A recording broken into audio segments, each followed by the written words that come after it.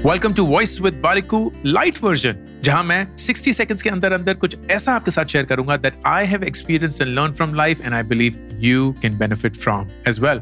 इसमें business lessons होंगे, life lessons होंगे, लेसन्स फ्रॉम फेलियर होंगे and everything else in between. 6 दिन हर हफ्ते, हर रोज एक्सेप्ट फॉर थर्सडे आपके फेवरेट पॉडकास्ट प्लेटफॉर्म पे, क्योंकि थर्सडे को मेन पॉडकास्ट एपिसोड भी जारी है। This is voice with Warikoo light version.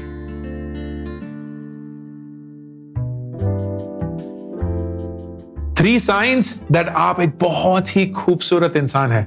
Number 1, आप लोगों को इंकरेज करते हैं, उनकी मदद करते हैं, इसलिए नहीं क्योंकि उससे आपका कोई फायदा होगा, इसलिए क्योंकि आपकी मदद से शायद उनका कुछ भला हो जाए।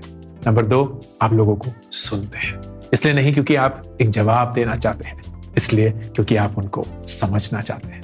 नंबर 3, आप ऑनेस्ट हैं। आपको पता है कि आप शायद कुछ ऐसा बोलेंगे जिससे उनको ठेस पहुंचे, लेकिन आपको यह भी पता है कि उनके लिए वो सुनना कितना जरूरी है। एंड सच आपके लिए उतना ही जरूरी।